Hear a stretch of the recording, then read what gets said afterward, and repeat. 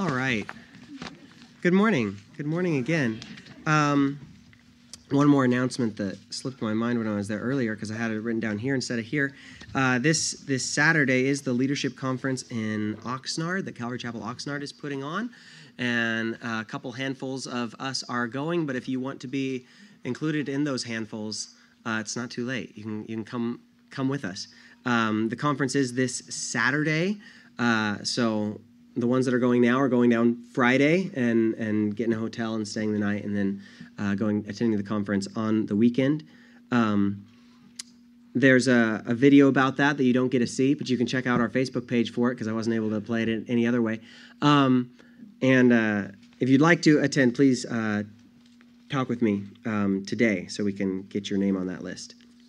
The other important announcement, of course, that I already mentioned, but you need reminding, is the chair you're sitting in now needs to be removed after you're done with it. Maybe I'll tell you again at the end of the message for that. Go ahead and turn in your Bibles to Luke chapter 24. Luke chapter 24, please. He is risen. He is risen indeed. You're still embarrassed about last week, aren't you? I can tell.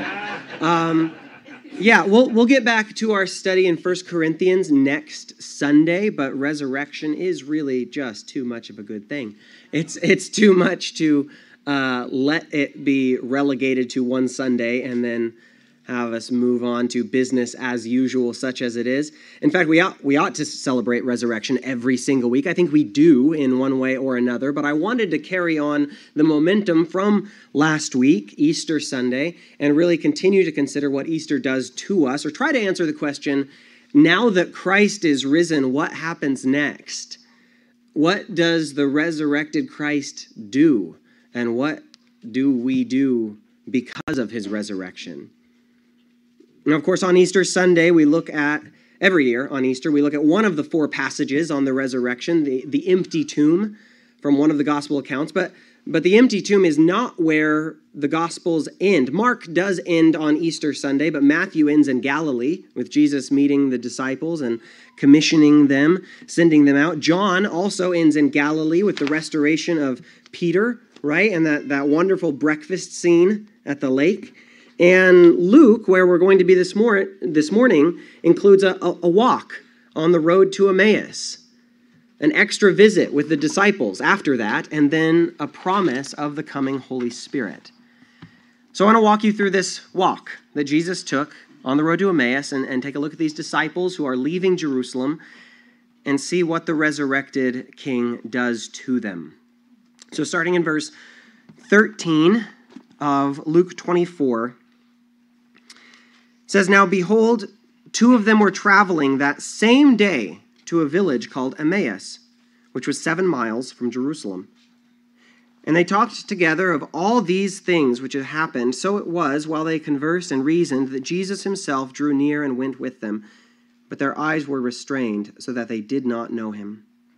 And he said to them, 'What kind of conversation is this that you have with one another as you walk and are sad?' Then the one whose name was Cleopas answered and said to him, 'Are you the only stranger in Jerusalem? And have you not known the things which happened there in these days?' And he said to them, 'What things?' So they said to him, 'The things concerning Jesus of Nazareth, who was a prophet, mighty in deed and word before God and all the people, and how the chief priests and our rulers delivered him to be condemned to death and crucified him. But we were hoping that it was he who was going to redeem Israel. Indeed, besides all this, today is the 3rd day since these things happened. Yes, and certain women of our company who arrived at the tomb early astonished us. When they did not find his body, they came saying that they had seen a vision of angels who said he was alive. And certain of those who were with us went to the tomb and found it just as the women had said, but him they did not see.'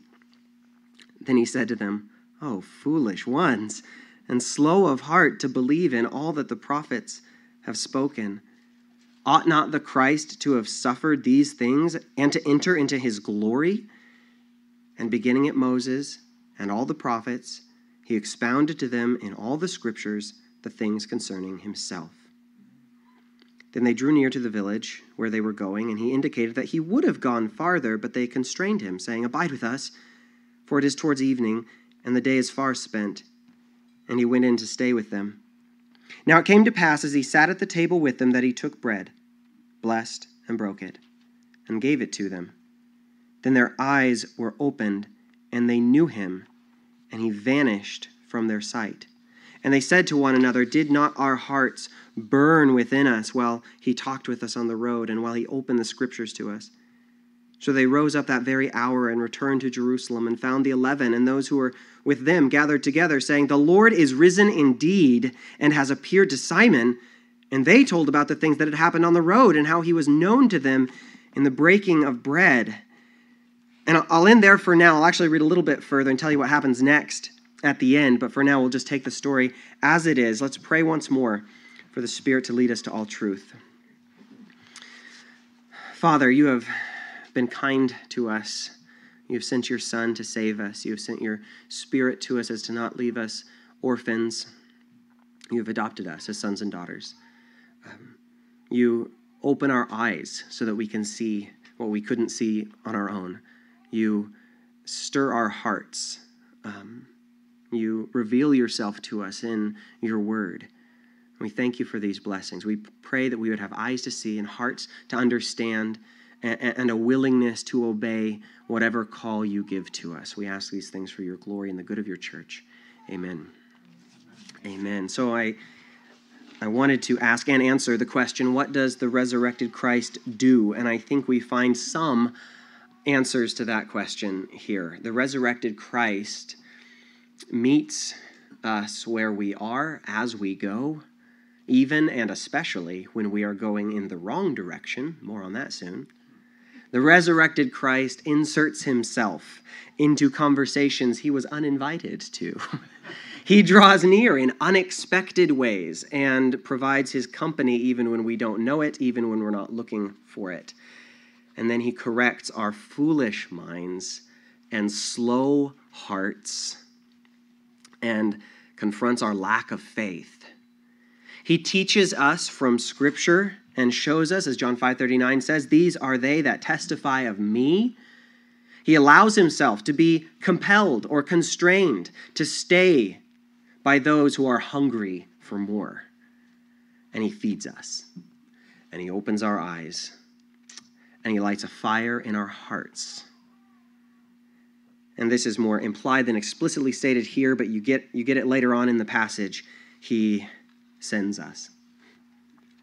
Go back to verse 13 and 14. It says, "Behold, two of them," these are disciples, "were traveling that same day to the village called Emmaus, which was 7 miles from Jerusalem, and they talked together of all these things which had happened." Now, I want to point something out here. These two disciples, Cleopas and Cleopas's friend, were going the wrong way. And I don't mean that like morally necessarily. I'm not saying it was a sin to walk to Emmaus on Sundays or something like that. They were probably just going home after the Passover weekend. They're just going home. Nothing wrong with that. They were going back to business as usual. When I say that they're going the wrong way, I'm saying that to go back to business as usual once God has been killed and then raised from the dead, that's an impossible thing to do. And I can be confident in saying that they are going the wrong way because an encounter with Jesus will always put you on the right way. And after these disciples have an encounter with the risen Savior, they go back to Jerusalem. And after a second encounter with Jesus, Jesus tells them in verse 49, that later on in the chapter, he says, "Stay in the city until you're clothed with power from on high." What this means is this: Jesus didn't just encounter these disciples, he intercepted them. And this theme of the resurrected Christ coming to a disciple who is veering off course, it seems to be a gospel theme. That's how John ends his gospel as well, right? Peter goes back to fishing, Jesus finds him and restores him. This is what the resurrected Savior does. He pursues the wayward who don't get it. He gently realigns their priorities. As the hymn says, the erring child he reconciles. Let's see how he does it. Verse 15 says, "While they were talking and discussing together, Jesus himself drew near and went with them, but their eyes were kept from recognizing him." Jesus appears to these disciples in a form that they do not recognize. This is also something that the other gospel writers include in various ways. In John, it's Mary Magdalene, right, who does not recognize the Lord. She thinks he's the gardener. Where have you taken his body? Now, it's unclear in that instance whether Jesus was supernaturally disguised or Mary was just beside herself with grief and confusion and it was dark outside. But in this case, these disciples, their inability to recognize Jesus is supernatural. Their eyes were kept from recognizing him. What does the resurrected Jesus do? He hides in plain sight. Now, Jesus was really physically with these disciples. He was actually there. He wasn't a vision, a hallucination, or anything like that. And now Jesus is really and truly physically in heaven in his glorified body. And also really truly with us, as he has promised, I am with you always. Now, how he is with us and how he ministers his presence to us by his Spirit, that's a spiritual mystery that's beyond the scope of this particular sermon. But at this time, by this time in the history of Jesus, Jesus has already been introducing his disciples to this idea that he will be in places where they don't think to look for him, that he will be present, even when we assume him to be absent. Matthew chapter 25, there's a famous passage where Jesus says, the king will come to those on his right. Come, you who are blessed by my Father, inherit the kingdom prepared for you from the foundation of the world. For I was hungry, and you gave me food. I was thirsty, and you gave me drink. I was a stranger, and you welcomed me. I was naked, and you clothed me. I was sick, and you visited me. I was in prisoner, and you came to me. You know how this ends, but I'm going to read it anyway. Then the righteous will answer him, saying, Lord, when did we see you hungry or feed you or thirsty and give you drink? And when did we see you a stranger and welcome you or naked and clothe you? And when did we see you sick or in prison and visit you? And the king will answer them, truly I say to you, as you did it to one of the least of these, my brothers, you did it to me. Now, this is not to say that Jesus is the sick person or he is the hungry or the imprisoned, but he is mystically and mysteriously present with them, and as you minister to the needy, you are ministering to Christ somehow. So he has already shown them or begun to show them, I'll be places you don't see me. An even stranger example, a more controversial one perhaps, would be in the Last Supper. Christians have been trying to figure this one out for a while. Jesus says, this is my body, this is my blood. And then he identifies it as a memorial meal, saying, do this in remembrance of me. But by saying, this is me, he is promising the disciples something more than a memorization technique. He is offering himself. He is saying, I can be present with you when your senses deny it somehow. The disciples would have had to believe this after Jesus gives the Great Commission in Matthew 28. He says, lo, that's the only time I think he says that in my memory verses anyway. Lo, I am with you always. And then he leaves. That would have forced them to acknowledge the fact that he meant something by I'm with you always that they need to sort of figure out. That he is, in fact, present beyond our observations, not dependent on our observations. At this moment, his presence can and should be expected in every moment. The disciples on the road to Emmaus were blinded from seeing Jesus, but Jesus was really, actually, truly there with them. Jesus still comes to his disciples in strange ways. His church is called his body. It doesn't resemble him often, but he's here. He says, two or more are gathered. I'm here. I'm with you. He appears to us. He comes to us through ministry opportunities to those that are the least of these and through the sacraments. Now, not that he is those things, but he is in those things when he meets us. Why? Why does Jesus appear in a form they did not recognize? One reason I would offer, this great conversation afterwards that we're all jealous of would not have happened if these disciples recognized the full truth of the resurrection walking with them. Only on the Mount of Transfiguration does Jesus show his glory, right? And do you remember the great conversation that happened after that? Peter just talks because he doesn't know what to say. That's the conversation that would have happened. This idea of Jesus being in disguise, you could call it, well, that sort of fits with the entire incarnation, doesn't it? He has consistently come in a form that people could accept but not understand, not fully understand. Really, this story and the other post-resurrection appearances is where that begins to change. Jesus is enlightening darkened hearts, but we're getting ahead of ourselves there. Jesus is incognito. And he says, what you talking about, guys? He says, what is this conversation that you are holding with each other as you walk? And they stood still, looking sad. He stops them in their tracks because the question seems so ludicrous. They're like, don't you know anything? Now, they wouldn't have said that if they knew who they were talking to, huh? This conversation would not have happened. Then one of them, named Cleopas, answered, are you the only visitor to Jerusalem who does not know the things that have happened there in these days? And he said to them, what things? Tell me what you think happened. And basically, what happens next from verse 19 and following, they share all the ingredients of the gospel. I don't say they share the gospel. They don't know the gospel. They share all the ingredients of the gospel. It's like they're reading a cookbook and saying, I don't know what this tastes like. I have no idea what I'm talking about. Verse 9, listen, they say, concerning Jesus of Nazareth, a man who was a prophet, mighty in deed and word before God and all the people, how our chief priests and rulers delivered him up to be condemned to death and crucified him. We hope that he was the one to redeem Israel. Besides this, it's the third day since these things have happened. Some women have amazed us. Their testimony is that they went there to find his body, and angels have declared him to be alive. Angels say this guy is alive. We have other witnesses of this event. Some who were with us, they went to the tomb. They found it just as the women said. What they said is true, but they haven't seen him. They have all the ingredients of the gospel. Now, a few things to say on this part. The first thing to note is that this is only Sunday night. Okay, Cleopas can't imagine anyone not knowing about the Jesus' death and rumored resurrection.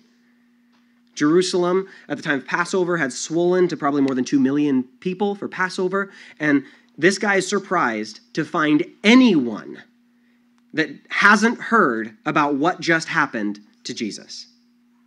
Even on the day of resurrection, before it was, in Monday's papers, this is front page news. The idea that it was a small thing and then it became exaggerated over time by some fanatic disciples, this just doesn't hold water. Everyone knew what happened. Even if they knew what happened and didn't believe what happened, they knew what happened. The more important thing to see in this passage, though, is that Jesus, he's great. He is behaving like God, which shouldn't be a surprise to any of you. Now, even in the garden, God asks questions of people, right? He asks questions of those that he intends to restore. Adam, where are you? To Elijah in the cleft of the rock, what are you doing here? Why are you here? To Mary, who are you looking for? Why do you weep? To Peter, do you love me?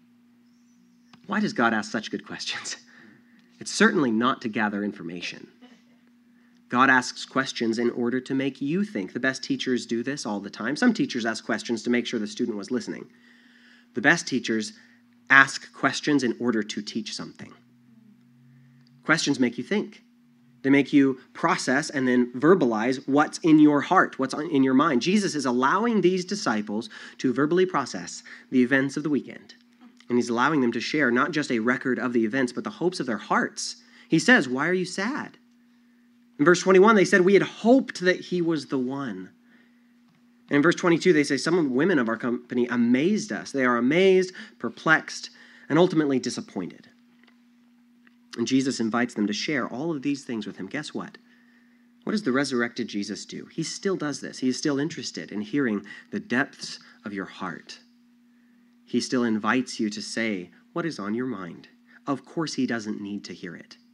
Of course, he doesn't need to hear from you for the sake of information, but he knows that you need to speak to him. And the maker of your mind knows that you need to process things in prayer. He's a great listener. So Jesus is drawing these disciples into this conversation, saying, yeah, I'm the only one. I am actually kind of unique among all the people in Jerusalem. And he says, tell me about it. Tell me what happened. And he draws out of these disciples with his questions all the ingredients of the gospel. And again, I say the ingredients because they are not really believing the full gospel yet, are they? But they have all the pieces necessary. It's like when someone tells a joke and people laugh and you don't. Like, I don't get it. I don't get it. Everyone heard the same information. Everyone heard the same story, but there's something lacking. For whatever reason, you can't connect the dots to get the punchline, and it's not as funny when you have to explain it. Right? And it's kind of frustrating if you're the one telling the joke. It's a really good joke, and someone just stares at you and you're like, yeah, I don't get it. One more time, slower. And you're like, no. I think there may be a shadow of that frustration in what we see from Jesus. He says, foolish ones. slow of heart to believe all that the prophets have spoken. Like you had all the lead up. You had the same information as everybody else. What are you missing from the punchline? Angels said Jesus is alive. Why are you going home? Was it not necessary that the Christ should suffer these things and enter into his glory? And beginning with Moses and all the prophets, he interpreted to them in all the scriptures the things concerning himself. The resurrected Christ continues to this day to gently correct our foolishness, our slowness of heart, and our lack of faith. Now again, these guys had everything they needed to believe, but just couldn't or wouldn't connect the dots. There was a block there somewhere. I don't want to be overly harsh with them, but Jesus does call them foolish. By contrast, in John's gospel, John's account, we read that John believed when he saw the empty tomb. Before he saw Jesus, before he had this epic Bible study, John believed. He believed when he saw the empty tomb. He believed before he saw the resurrected Lord. And Jesus tells Thomas later, "Blessed are those who have not seen and yet have believed." The information they had was enough for faith. Maybe they didn't understand everything, but they had enough to believe. Now, this Bible study that Jesus gives, this is really cool, right? And whenever this passage comes up, whenever this passage is mentioned, we say, boy, I wish I could have been there for that, right? Why weren't they writing things down? Now, I'd like to press into that desire that I hope you share with me. We know that Jesus says of the scriptures, these are they that testify of me, right? You search the scriptures, for in them you think you have life, but these are they that testify of me, John 5:39.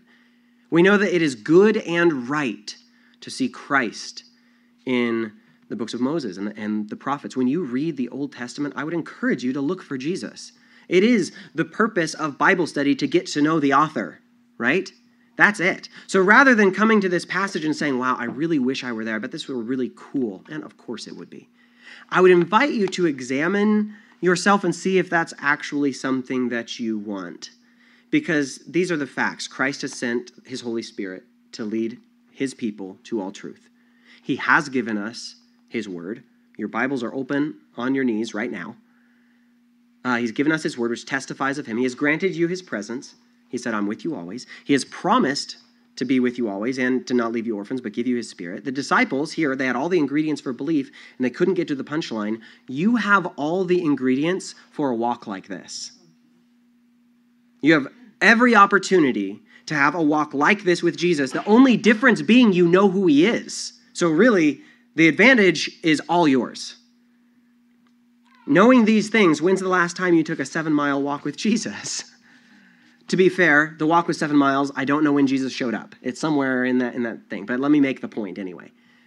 If you are really saying, well, I wish I could be there in that conversation and have Jesus himself teach me from his word where he is, well, then take the walk.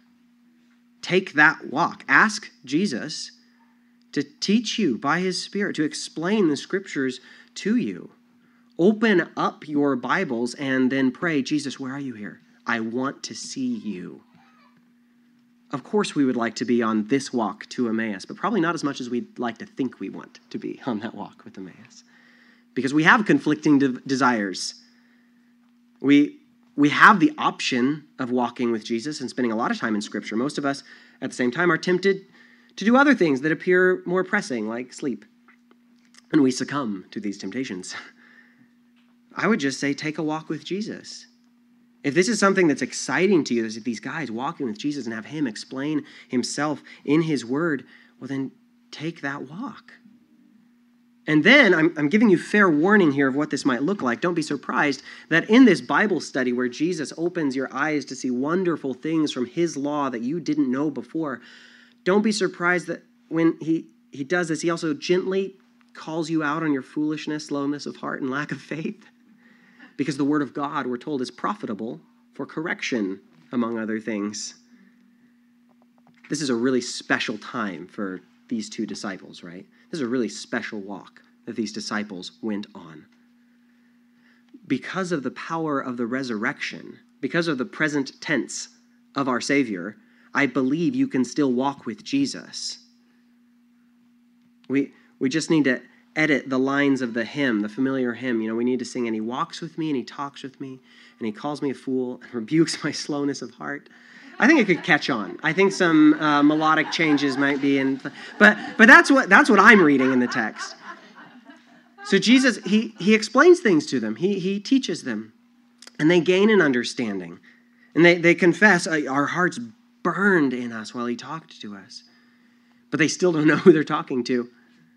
There's still more that's needed and more work in their hearts that Jesus is more than willing to do. In verse 28, it says they drew near to the village where they were going, and he indicated that he would have gone farther, but they constrained him, saying, "Abide with us, for it is toward evening, and the day is far spent."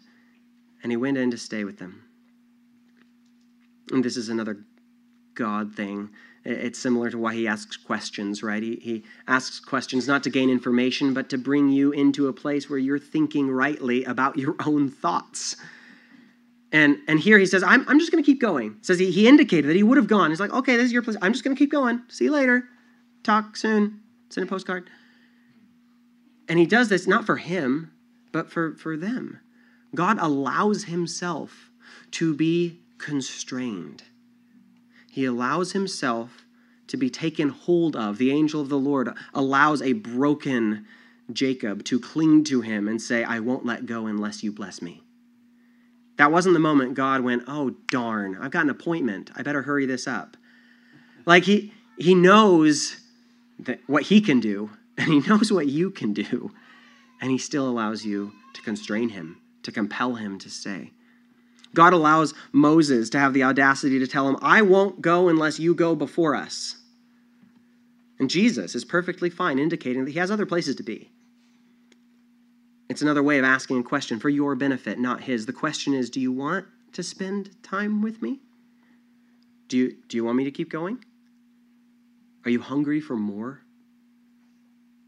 God invites us to perseverance in prayer. This is something Jesus repeats throughout the Gospels. Jesus, he gives the example of the widow who repeatedly calls for justice from the ungodly judge and is answered not because of the justice of her cause, but because of her perseverance.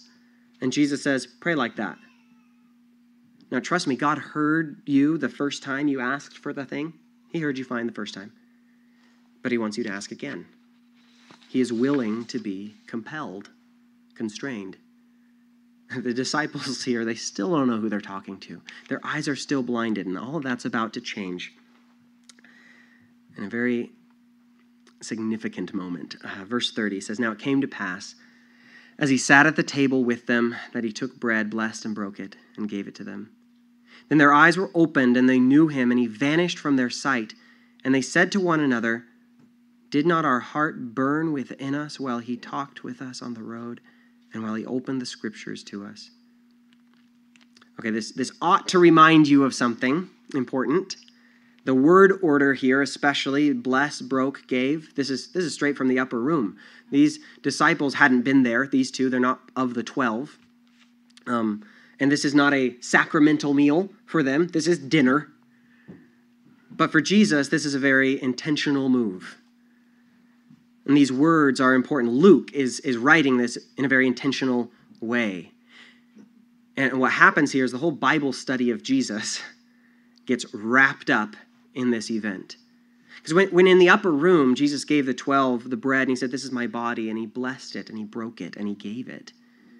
We remember that Jesus himself was blessed, is blessed, was broken, and was given. He was blessed forever, the blessed God and Son of God. He was broken, crucified, dead, and buried. But all of this was so that he could be given a living Savior to the entire world. Now, wasn't this exactly what Jesus just taught the disciples in verse 26? Was it not necessary that the Christ should suffer these things and enter into his glory? I think it's pretty cool that the disciples' eyes were opened, not in the Bible study, but in the fellowship with Jesus over a meal. Jesus made it personal, and they were able to take it personally. They had all the ingredients of the gospel and couldn't connect the dots, couldn't get to the punchline. Jesus gave them the biblical explanation of messianic theology, and they didn't know that it was the Messiah that they were talking to. And then Jesus fed them, and their eyes are opened. He made it personal, and they knew him in the breaking of the bread. John saw the empty tomb. He believed. Mary saw the empty tomb and thought the body had been robbed. She needed a little bit more, right? And then Jesus gave her the more that she needed. He calls her by name. You can't get any more personal than that. Mary. Thomas had the same information as everybody else, but again, he needed a little bit more. And of course, he walked out of the room at the most inconvenient time in history of anyone walking out of a room. But he said, I need more. And Jesus gives him more. He says, put your hand in my side, touch my wounds. These disciples on the road to Emmaus, they had the same information as John. They had a better biblical theology than anyone in the world. And they had all the explanations. But Jesus did not die and rise again in order to give good explanations. He gives himself. And these disciples needed more than Bible study. They needed to wrestle with God a little bit and compel him to stay. They needed to see that the resurrected Savior was not isolated to theory, but was someone who could share a meal with them and who gave them more than a memory, but gave them himself. In the book, The Knowledge of the Holy, A.W. Tozer, he says that, well, God's nature is certainly beyond us. He says to our questions, God has provided answers. Not all the answers, certainly, but enough to satisfy our intellects and ravish our hearts. These answers he has provided in nature, in the scriptures, and in the person of his Son. It seems that the talk on the road was probably more than enough to satisfy their intellects. And the breaking of bread was the person of the Son ministering to their questioning hearts. Jesus determined that he would be revealed in the breaking of bread, an act reminiscent of a meal he used to institute the new covenant itself. This would be what opened their eyes. The resurrected Savior is still opening eyes. The resurrected Savior is still wanting to be taken personally. Seeing Jesus is still the point. These disciples acknowledged that their hearts burned, but the burning formed its culmination in seeing Jesus. That was the point. He opened the scriptures to us. He feeds us. He opens our eyes. One thing leads to another, and the end result is being with Jesus, seeing Jesus. And just a few closing thoughts on these guys, our friends, Cleopas and other guy. Verse 33 says, so they rose up that very hour and returned to Jerusalem and found the 11, and those who were with them gathered together, saying, the Lord is risen indeed and has appeared to Simon. And they told about the things that had happened on the road and how he was known to them in the breaking of bread. Remember how I said to you that these guys were headed in the wrong direction? Well, after meeting with Jesus, they go that very hour at once without delay back to Jerusalem. That's a 14-mile day. Just want to have that in your mind. They finally got there. Jesus waited in that conversation all the way till they reached their destination, had dinner, and then gave the indication, yeah, you gotta head back now. They go back to Jerusalem. Why do they go back to Jerusalem? Because that's where the disciples are. They seek out the fellowship of the saints. They go to church, such as it is.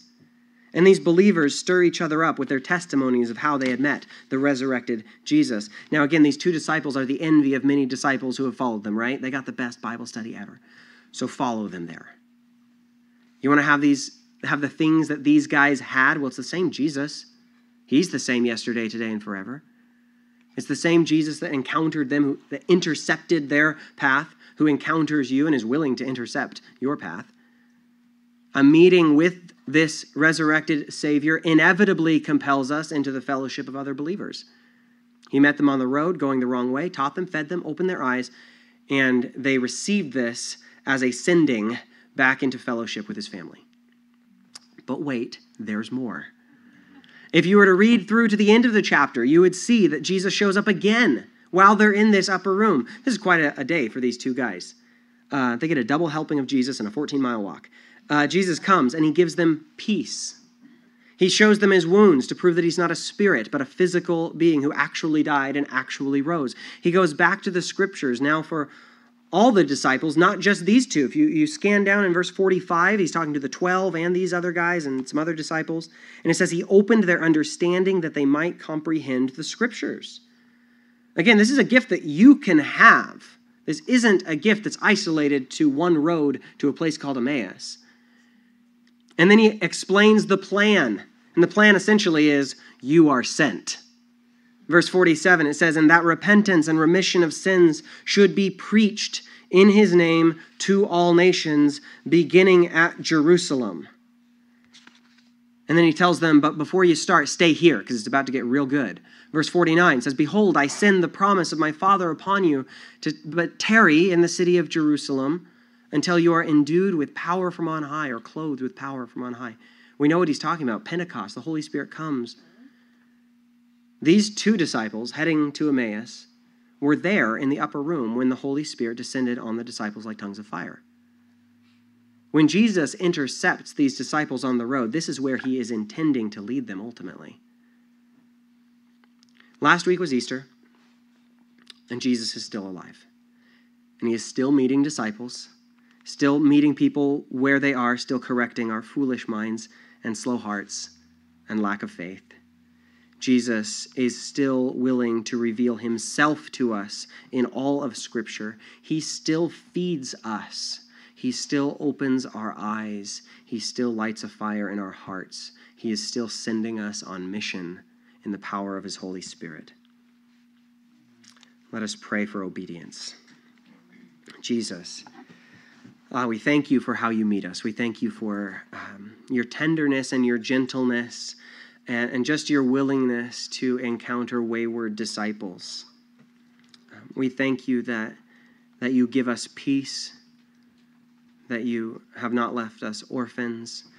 We thank you for involving us in your mission to preach the gospel to all nations. Thank you that we have a good King. Jesus, we ask for obedient hearts, for willing spirits, to obey the things that you have called us to, for a willingness to go where you send and respond to your voice. Continue to open our eyes. Continue to burn in our hearts. Thank you, Lord Jesus. Amen. Please stand.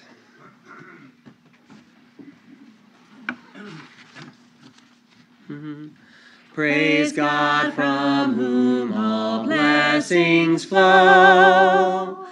Praise him, all creatures here below. Praise him above, ye heavenly host.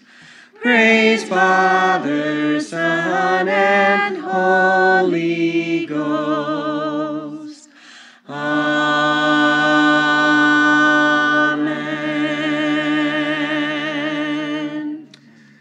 You are sent.